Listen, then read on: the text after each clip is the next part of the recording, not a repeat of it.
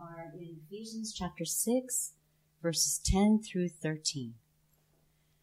Finally, be strong in the Lord and in the strength of his might. Put on the whole armor of God, that you may be able to stand against the schemes of the devil. For we do not wrestle against flesh and blood, but against the rulers, against the authorities, against the cosmic powers over this present darkness, against the spiritual forces of evil in the heavenly places. Therefore, put on the whole armor of God, that you may be able to withstand in the evil day, and having done all, to stand firm. Amen.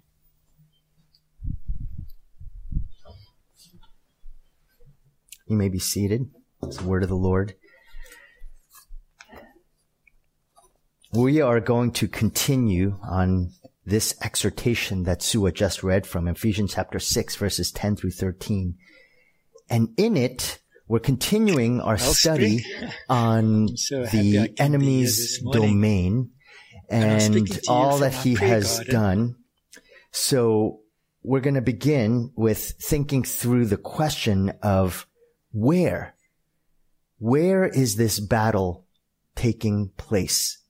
And this week and next week, we'll be going deep into specifically what is the locale, the territory upon which Satan controls, and what power do we have as believers of Christ to actually go into these areas and make a difference. Now, you might think to yourself, does really Satan have this type of control? Is there a Satan? Are there demons? I hope you've followed along with me enough to actually agree and to say, yes, the Bible teaches this, and so therefore I believe it. Just simply because the Bible says so. And obviously, if you don't believe in Satan and the demons, then it says much more not about what you believe about Satan and the demons, but more about what you believe about the Bible. Because if the Bible says it, we have to actually accede that this is true and then therefore respond to that. So let's consider the possibility, actually more than a possibility, because I think when you look at Scripture, you see it to be true, is that Satan is the god of this world, the prince of the power of the air, as Paul describes him. And because of that, he has certain strongholds and territories that are under his sway, under his control. One place that we see that so clearly is Daniel chapter 10, verses 12 through 14. Daniel records the angel's words here. Then he said to me, "Fear not, Daniel, for from the first day that you set your heart to understand and humbled yourself before your God, your words have been heard, and I have come because of your words. The prince of the kingdom of Persia withstood me 21 days, but Michael, one of the chief princes, came to help me, for I was left there with the kings of Persia, and came to make you understand what is to happen to your people in the latter days, for the vision is for days yet to come." So, everyone, I'm going to take a pause for a second. Talk about spiritual warfare. We are having a number of technical difficulties, and I don't think actually that's a coincidence. I'm not just saying that for the sake of having a little aside regarding technical difficulties. But the reality is, this is some of our challenges. So hold on one second. Everything all set? Elizabeth? Everyone? Yes. Okay. Yeah, sorry about that. Like I said, this is a war, and it comes in many different ways. Let me read to you again, Daniel chapter 10, verses 12 through 14. Then he said to me, "Fear not, Daniel, for from the first day that you set your heart to understand and humbled yourself before your God, your words have been heard, and I have come because of your words. The prince of the kingdom of Persia withstood me 21 days, but Michael, one of the chief princes, came to help me, for I was left there with the kings of Persia, and came to make you understand what is to happen to your people in the latter days. For the vision is for the days yet to come." Daniel had been asking the Lord for a while for discernment, and he had fasted and prayed for 3 weeks, 21 days, according to Daniel chapter 10, verse 3. During this time, a messenger, probably an angel, some think it was Gabriel, but as to specifically who it was, we don't know.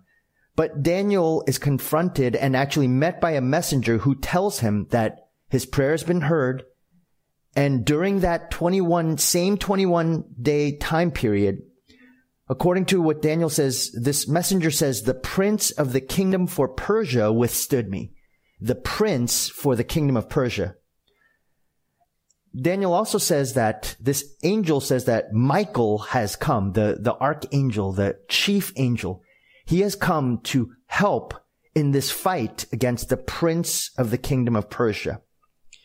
We know that this prince is a demon not because of any other reason except the fact that that word prince, heading and in charge of a region, is actually the same way in some sense that Michael is described in verse 21. Michael too, as an angel, is called the prince.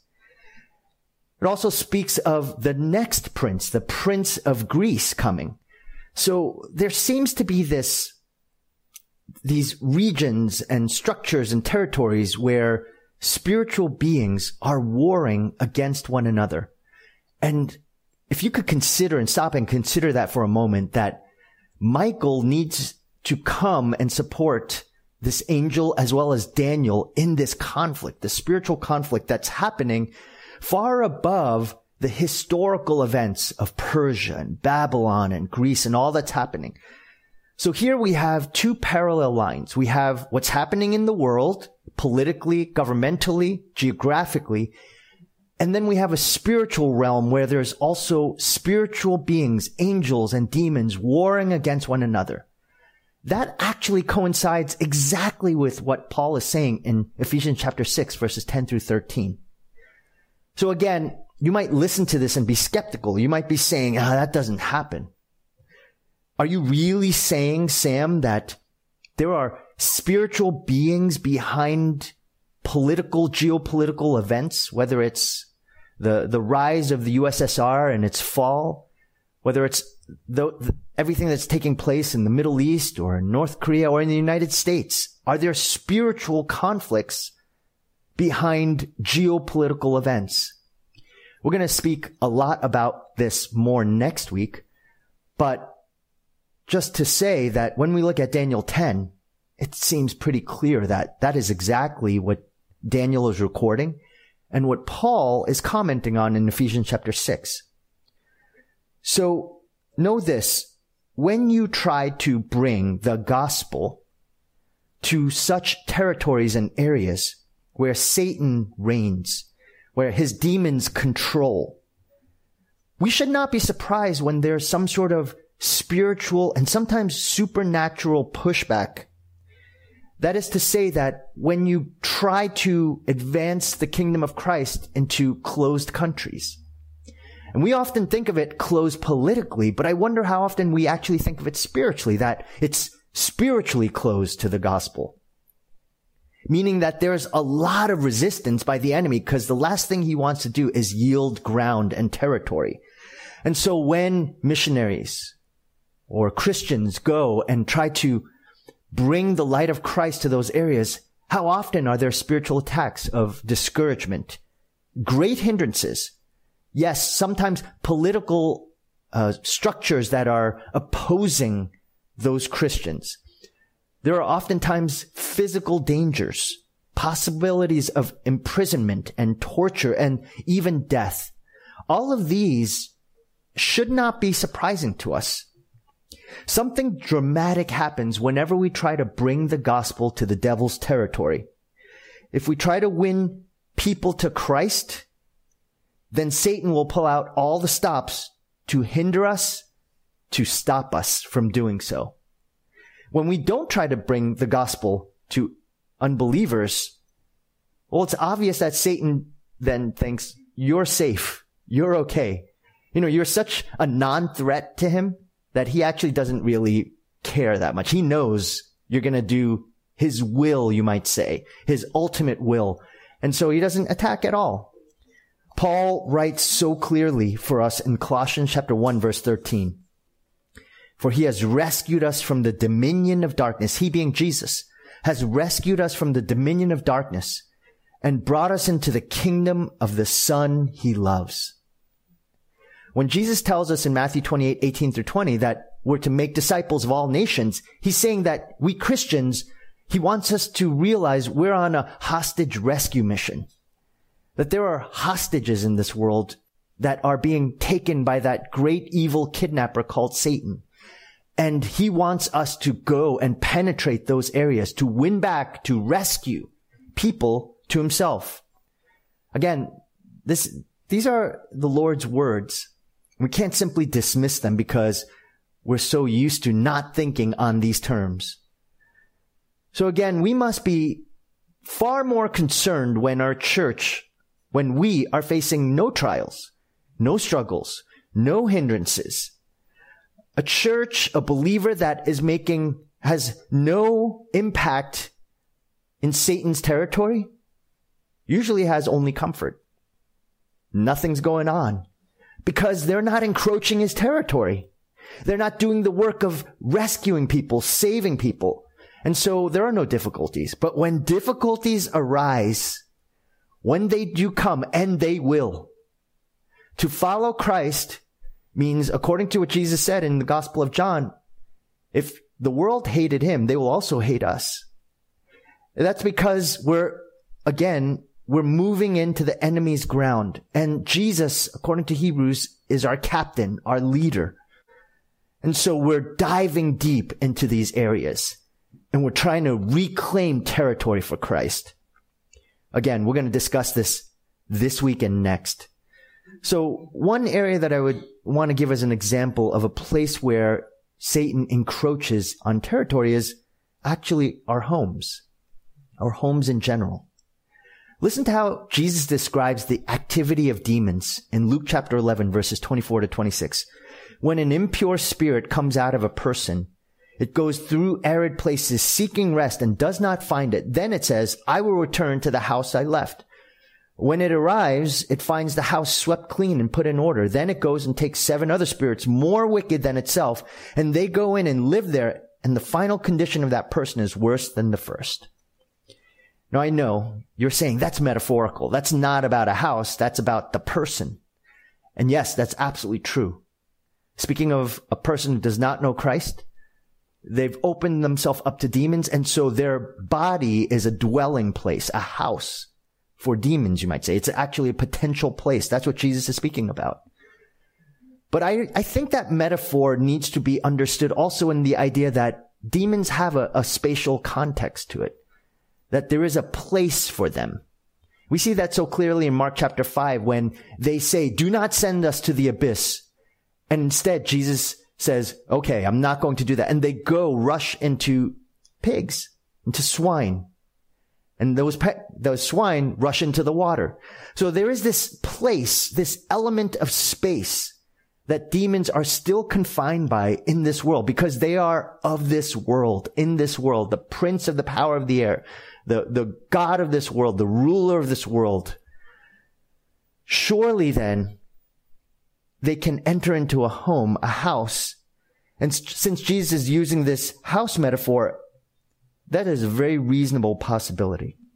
Now, last week I spoke of houses that seems to have ghosts. And even the staunchest atheist is so often open to the paranormal, to poltergeists and haunted houses. So many of you have those same stories of hearing footsteps and, doors opening and closing and dishes moving back and forth. And furthermore, some homes can literally have an oppression to it. Have you ever lived in a home where in that one particular home, things went wrong all the time? Emotionally, psychologically. Here's the thing. We tend to view that solely on a psychological basis. But we go back to Ephesians 6 and Paul's telling us that there's a spiritual reality, not a physical one. And so Satan uses doorways, figuratively speaking, doorways such as sin and death, by which he takes advantage of to steal, hinder, kill, and destroy. Because he's the God of this world, he is in places in this world. I remember when Sue and I first got married, we moved to Chicago, and we were looking for an apartment to rent, and we were going to different places, and we looked at an ad in the newspaper. Back then, there was no Craigslist. There was an ad in the newspaper, the classified section, and we actually went to this one apartment. The apartment itself was actually in a great location, was nice, clean. But when we encountered the man who was there and the place itself, there was just something so dark. He looked fine. He dressed well. It had nothing to do with his physical appearance, but just a sense. And I told Sue, I said, we can't take this place. Something's wrong. I don't know what it is. And my spirit was so disturbed. Now, I am not an overly charismatic person, but you got the sense that something was amiss in this home and with that man. We decided not to take it. I don't know what was going on there, but I think that intuition, if you are a believer of Christ and you sense something amiss in a place, in a person, I'm not talking about anything physical. It's just a sense. Know that that doesn't come out of nowhere, but that is really, if we think of things spiritually, we recognize that God is, by his Spirit, reminding us that this is a war. This is a battle. My mother-in-law was telling us a story of a home in Korea where right after the Korean War, and this pastor and his wife decided to take this home. It was a very beautiful home. This home that actually had, that was just really beautiful in the center of town, but no one wanted to live in this house. No one wanted to go in there. Well, they decided to go in there, and that night when they went and lived in that house. At night, they could hear screaming coming from the basement. They went downstairs. There was no one there. The next day, went to, live their life. Then at night, again, screaming and all these sounds coming from the basement.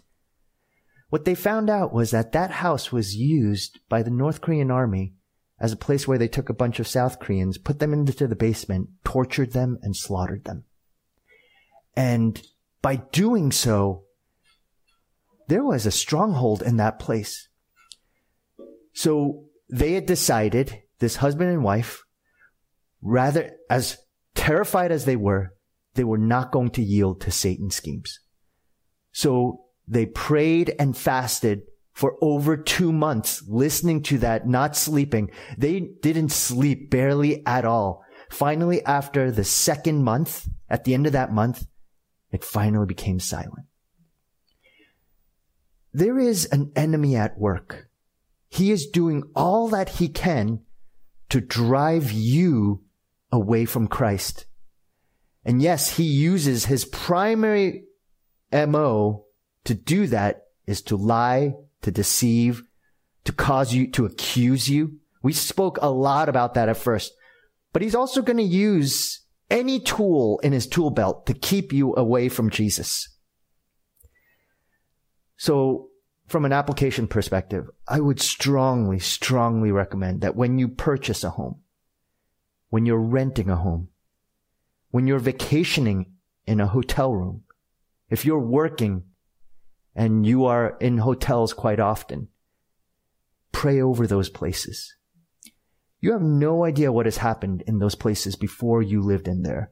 You might think, and again, I go back to this qualifier, which is, do you believe the Bible?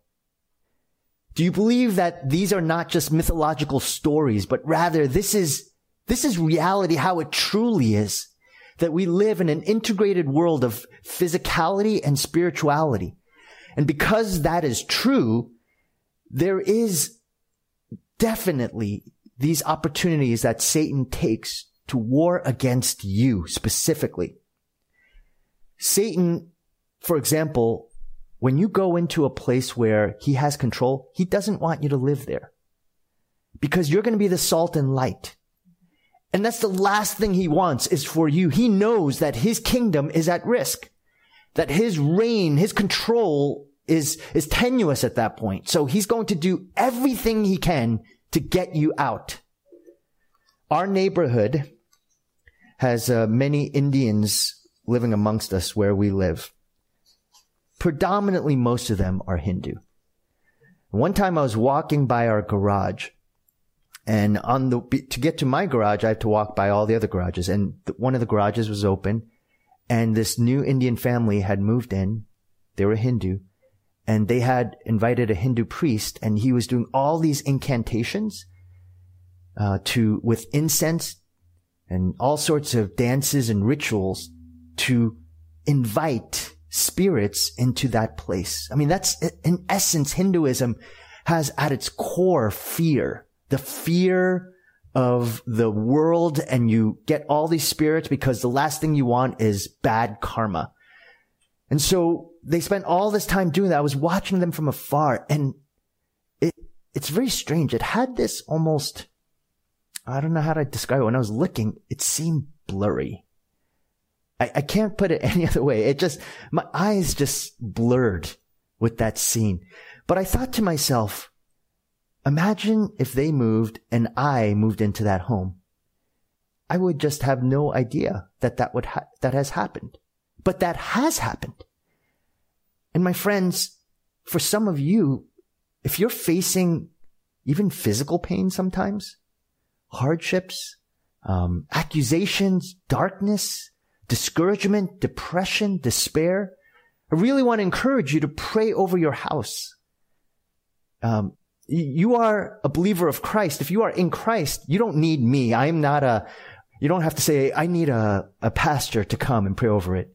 I mean, you can have a bunch of people praying and singing and worshiping in that home, but you can also pray over that house and pray for God's protection. Pray that any work of the enemy be dissipated and gone. Because Paul tells us that, according to Ephesians 6, that there is this present darkness. It is now, it is here, and it is in your sphere of influence and in your life. Second is not just homes, but landscapes. One of the most beautiful places in the world are all the mountains. Just go to Yosemite and you'll see beauty. I love going to places like Yosemite and the Sierra Nevadas, Tahoe, because as you drive, let's say on 80 towards Tahoe, and you see just all of the trees lining it, you get a sense of your smallness. Same as you're walking through the valley floor in Yosemite and you see the big rock faces, El Capitan and Half Dome, and you just get this sense of smallness. It's a wonderful picture of our God, all that he has created. But the challenge is that if you don't have a view of God, then your awe becomes those edifices, those natural structures are gods themselves. You become in awe of it. You worship it. And it's so easy to go down that road. God created the mountains, and we know he created them good. God met Moses on a mountain called Mount Sinai. Psalm 15 says, the godly and blameless will dwell in God's holy mountain. Listen to Isaiah 2:3, which describes the glory of eternity in dwelling with him. Come, many people shall come and say, come, let us go up to the mountain of the Lord, to the house of the God of Jacob, that he may teach us his ways and that we may walk in his paths. So let us not think that mountains in and of themselves are evil. They are not. But we also know that people do not trust and worship God. They worship created things rather than the Creator. They worship Yosemite rather than God who created it. And so if you ever read the Old Testament, there's this one expression that is filled throughout the Old Testament, especially early on. It's called the high places. The high places. The first high place that is described essentially is in Genesis chapter 11. And we know it as the Tower of Babel. And the people built this high tower to try to say we are like God. Or to better put it, we are God. And so that sense of finding and reaching to the heavens has always been this idea of either I trust God and worship Him who is far above the greatest tower or mountain peak, or that mountain peak is a representation of me being God or that mountain peak being God. And so God warns Israel in Numbers 33:52. He says this, "Then you shall drive out all the inhabitants of the land from before you, and destroy all their figured stones, and destroy all their metal images, and demolish all their high places." Shrines and altars and human sacrifice began to cover the mountain. That's what happened. So the Israelites, they were warned not to do this, but all the people around Israel, the Moabites, those who, the Hittites, they went to mountaintops, built a shrine, and worshipped idols. And Israel, not wanting to be left out, they too had FOMO. They actually went to these mountaintops themselves and did the same thing, even though God warned them. That is why God constantly says, you need to destroy the high places. He doesn't care about it being high. It's that the Israelites viewed those things as so valued, so God-centered. Listen to what Jesus says about the city of Pergamum in the book of Revelation. The city of Pergamum was 1,099 feet high, and it had an acropolis, a place where it was a city on a hill, and it had a temple worshiping other gods. And there was a church there. And Jesus says this, "And to the angel of the church in Pergamum write, the words of him who has the sharp two-edged sword. I know where you dwell, where Satan's throne is." Wow. Jesus himself is saying that this city that is on a mountaintop, that's where Satan's throne is. It had a very strong spiritual presence. And Jesus is saying it's a demonic presence. It's a place where the occult happened. And you find that actually to be the case all around the world on mountaintops. If you go to different parts in Asia, oftentimes Buddhist temples are built in the mountaintops. There are native sites in the mountain areas. Shamanistic practices are all in the mountain areas. You might again think there's nothing to this at all, but speak to any native person anywhere around the world, and they actually believe in what we're talking about. So it's only us, those of us in the West. So who really understands reality better? We who are so arrogant with our technology and with our ideas of this world, where we think to ourselves with this pro-Western scientific bias that, things only happen in the naturalistic realm. Unless it's proved by physics and biology, then it's not true. Whereas the rest of the world sees it this way. Michael Ochoa, he was telling us the story. The time he and his dad went hunting with some friends who were non-believers. They went hunting in a region in California. And when they went hunting, they were in this place. Everything was fine. But his dad and he had to leave early. So they packed up all their stuff and left. And then it grew dark.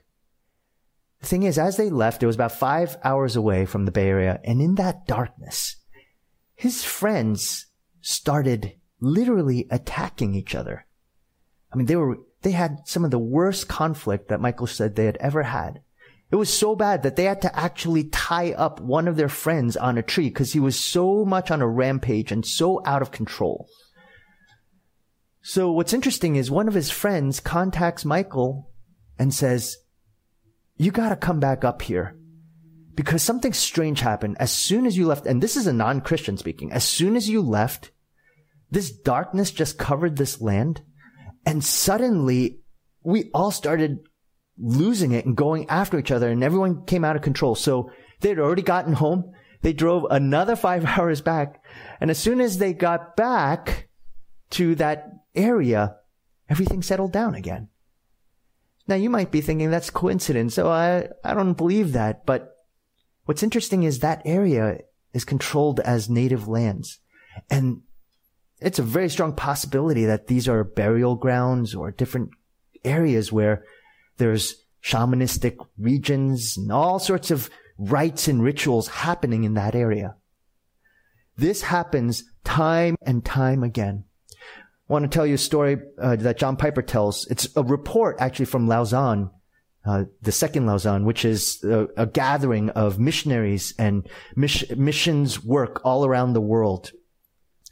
This report stated that in the fall of 1984, a group of pastors and leaders from San Nicolas, the Rosario area of Argentina, gathered to discuss and pray about spiritual warfare. The gathering was prompted by the realization that 109 towns within 100 miles of this training center had not one Christian around it. And they did some preliminary studies, and they discovered that one particular town in the center of that area was called Arroyo Seco. And that appeared to be a seat of satanic activity in the region. When they were researching the history behind that town, what they found was that years before, a well-known sorcerer, warlock, by the name of Mr. Maragildo, operated out of that town. He was so famous and his cure is so dramatic that people would trek miles to get to that place from even overseas for his services. Before he died, he passed on his powers to 12 disciples. 3 times a church was established in Arroyo Seco, and 3 times it closed down due to spiritual opposition.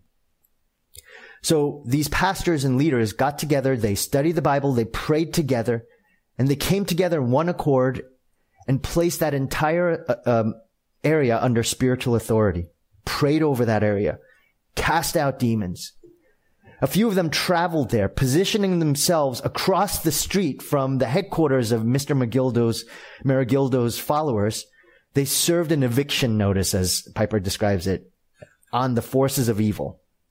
They announced to them that they were defeated, that Jesus Christ would attract many to himself now that the church is united, and had pledged to proclaim him.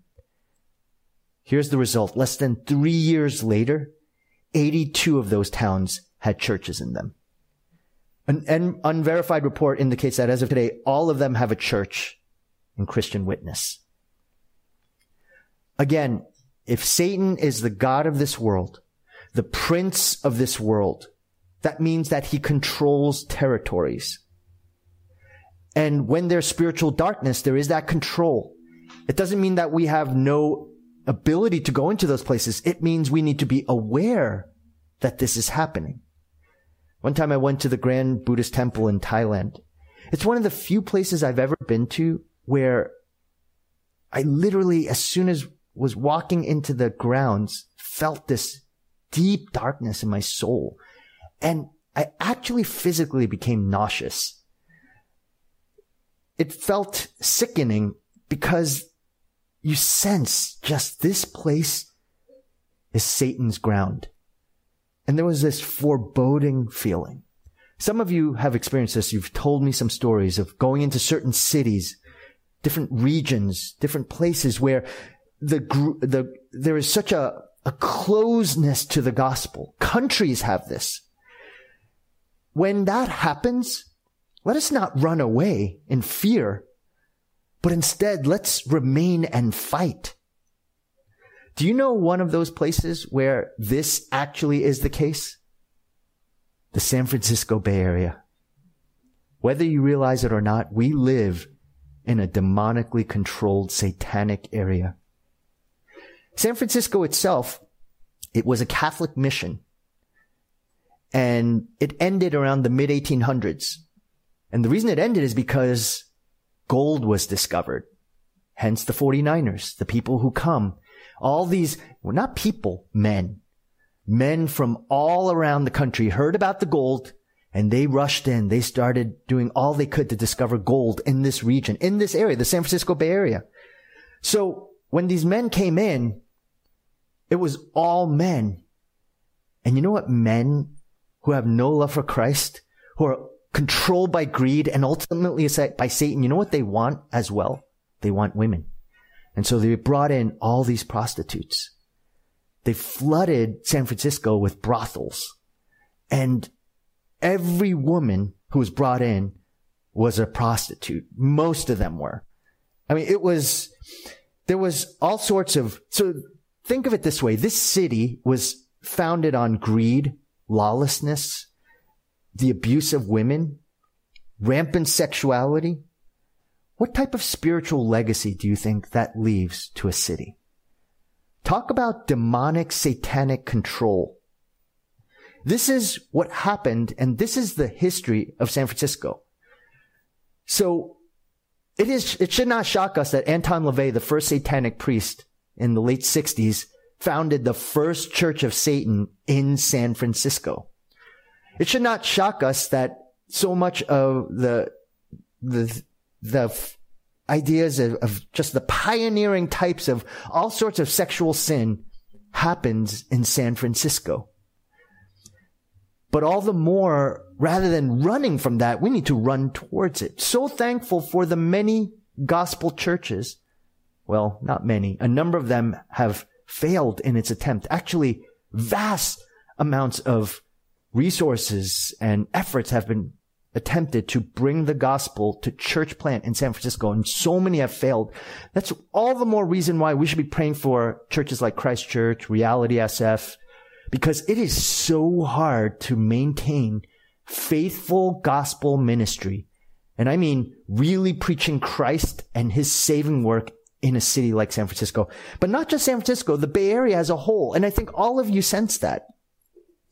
In 2 Corinthians 4:4, Paul says that Satan is the god of this world. He controls areas, territories, cities, lands. Let us not forget that we live in such a place. So I think when we're thinking the Bay Area is too expensive to live in, it has such a liberal mindset. It's so close to Christianity. Why should I even stay here? I want to move. I want to move to Texas. I want to move to Florida. I want to move to Arizona. I want to move to Idaho because I can have a bigger house. I can have, I don't have to deal with just this evil politics and, just this anti-Christian values. And you're thinking that way. My friends, when we think that way, we are falling into exactly his schemes. The thing he wants most is you to run, to say, I don't want to be here. It's too hard. There's too much temptation, too much despair. I get sucked into all this rat race of money. I'm impacted so much by the politics of the region or by just the culture of the region, the schools and all this. There is so many reasons to leave that it should cause you to think, why do I want to leave that much? Why am I so tempted to think that way? And what the Bible tells us is, it's not a coincidence. I can't tell you how many times, frankly, that I have, both Sue and I, from the very beginning when we first were here with Wellspring to today, have thought, wow, there are so many easier places to minister. Why are we here? But I know why we're here. Because we're encroaching on the devil's property. He's trying to kick us off. We're not going to go without a fight.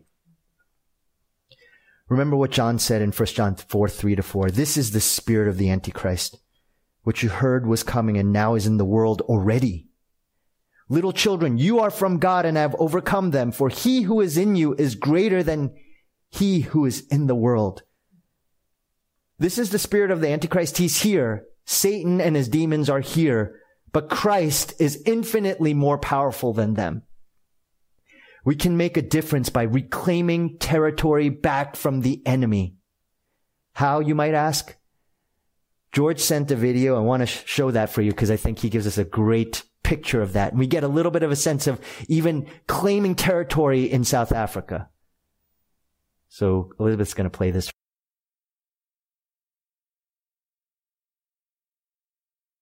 Happy I can be here this morning. And I'm speaking to you from our prayer garden. We believe in prayer gardens. We've developed a number of places like this, just to give you an idea. little hideout spots where we come and spend time in prayer through the day. And then, of course, we've got our chapel that we have built. Those of you that know, we buried my mum last year. This is where we buried my mum. And then around our chapel, we've got a number of prayer hideouts. I can show you.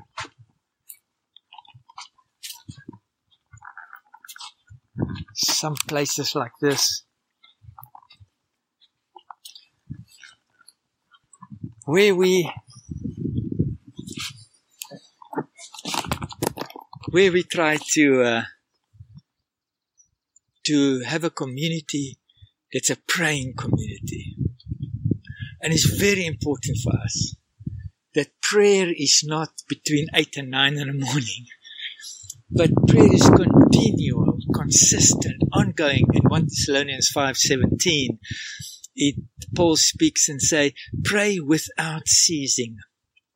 And one of the biggest reasons why we pray so much is because we understand that we are in a spiritual warfare.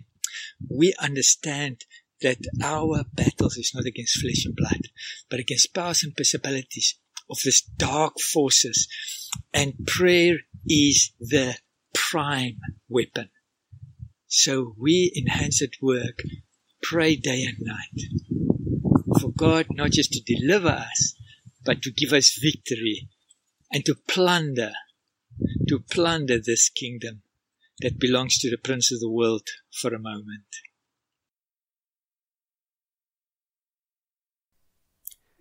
So every time you inhabit space and live by faith in Christ Jesus, and you pray over those areas, those people, those towns, those cities, those communities, you pierce through darkness, you plunder, as George said, the enemy's territory. I really love that phrase. Remember the next time that you consider, why do I have to live in this area? It's so expensive. It's so hard. Remember that so often we think it's governmental, it's economic, it's political, it's societal, it's cultural. All these areas that are hostile to Christ, to the gospel. It would be so much easier to go here. Well, that's what the enemy wants you to think. The difficulty is not ultimately because of tech companies or because of political agendas or which political party is in power. The SF Bay Area is a very difficult place to be a Christian because Satan is the god of this world and the god of this region. And why should we be surprised that we have hardship as Christians when we're trying to proclaim Christ to an area? I think it makes absolute sense that we are struggling so much to finally go into our building with all that we've encountered and faced, not just in our building, but in our leadership, all of the different ways that which we've experienced difficulty. As soon as we try to get into this building, surrounded by an Islamic center, by areas where the gospel of Christ is being resisted. You know, we want to be the salt and light, a gracious light to this area. But as George says, we need to pray over that area. So I really want to encourage you, if you volunteered or you want to come and pray over our building, in our building, you don't have to clean anything. You don't have to do anything. Actually, something more important, just go into our building and pray. Lord Jesus, bless this place. May it be used for your glory. Protect everyone who encounters this place. Anyone who comes, guard, lead. You will do much more in doing that than even cleaning. And by the way, if you want to pick up something, feel free to do so. But pray over that. Every time you walk in, I want to encourage you, if you're volunteering, pray for the workers. Pray for the church. Pray for the leaders. Let me read to you Hebrews 2:14-15. Since therefore the children share in flesh and blood, he himself likewise partook of the same things, that through death he might destroy the one who has the power of death, that is the devil, and deliver all those who through fear of death were subject to lifelong slavery. Jesus came to destroy the work of the devil and the fear that comes with Him at work. And with this solid rock assurance and hope, we can cry out with this wondrous affirmation, Psalm 112, 6-8. For the righteous will never be moved. He will be remembered forever. He will not be afraid of bad news. His heart is firm, trusting in the Lord. His heart is steady. He will not be afraid until he looks in triumph on his adversaries. We are able to say that because of Jesus, who has already triumphed over the enemy once and for all. So do not be afraid, dear friends. We can trust in him. Let us not be shaken. Let us be steady. Let us move forward. Let us remember we're triumphant. We are more than conquerors. Let's pray together. Father, we give you praise and thanks how much you have loved us, Jesus. Though Satan is the god of this world, you are the God of everything. Though Satan has tried to use high places where all sorts of false gods are worshipped, oh God, you used a high place, Calvary, to vanquish Satan and sin and death forever. And so we come by the power of Jesus Christ, the name, the glory of Christ, King, Rescuer, Savior, the Almighty, Powerful One. On that basis, we claim back territory. The Bay Area, the Tri-Valley, San Francisco, San Ramon. And we know we need not be afraid. We can trust in you. So Lord, I pray that we would go forth as men and women and children who will be powerful and strong in Christ through your shed blood. We ask and pray this in Jesus' name.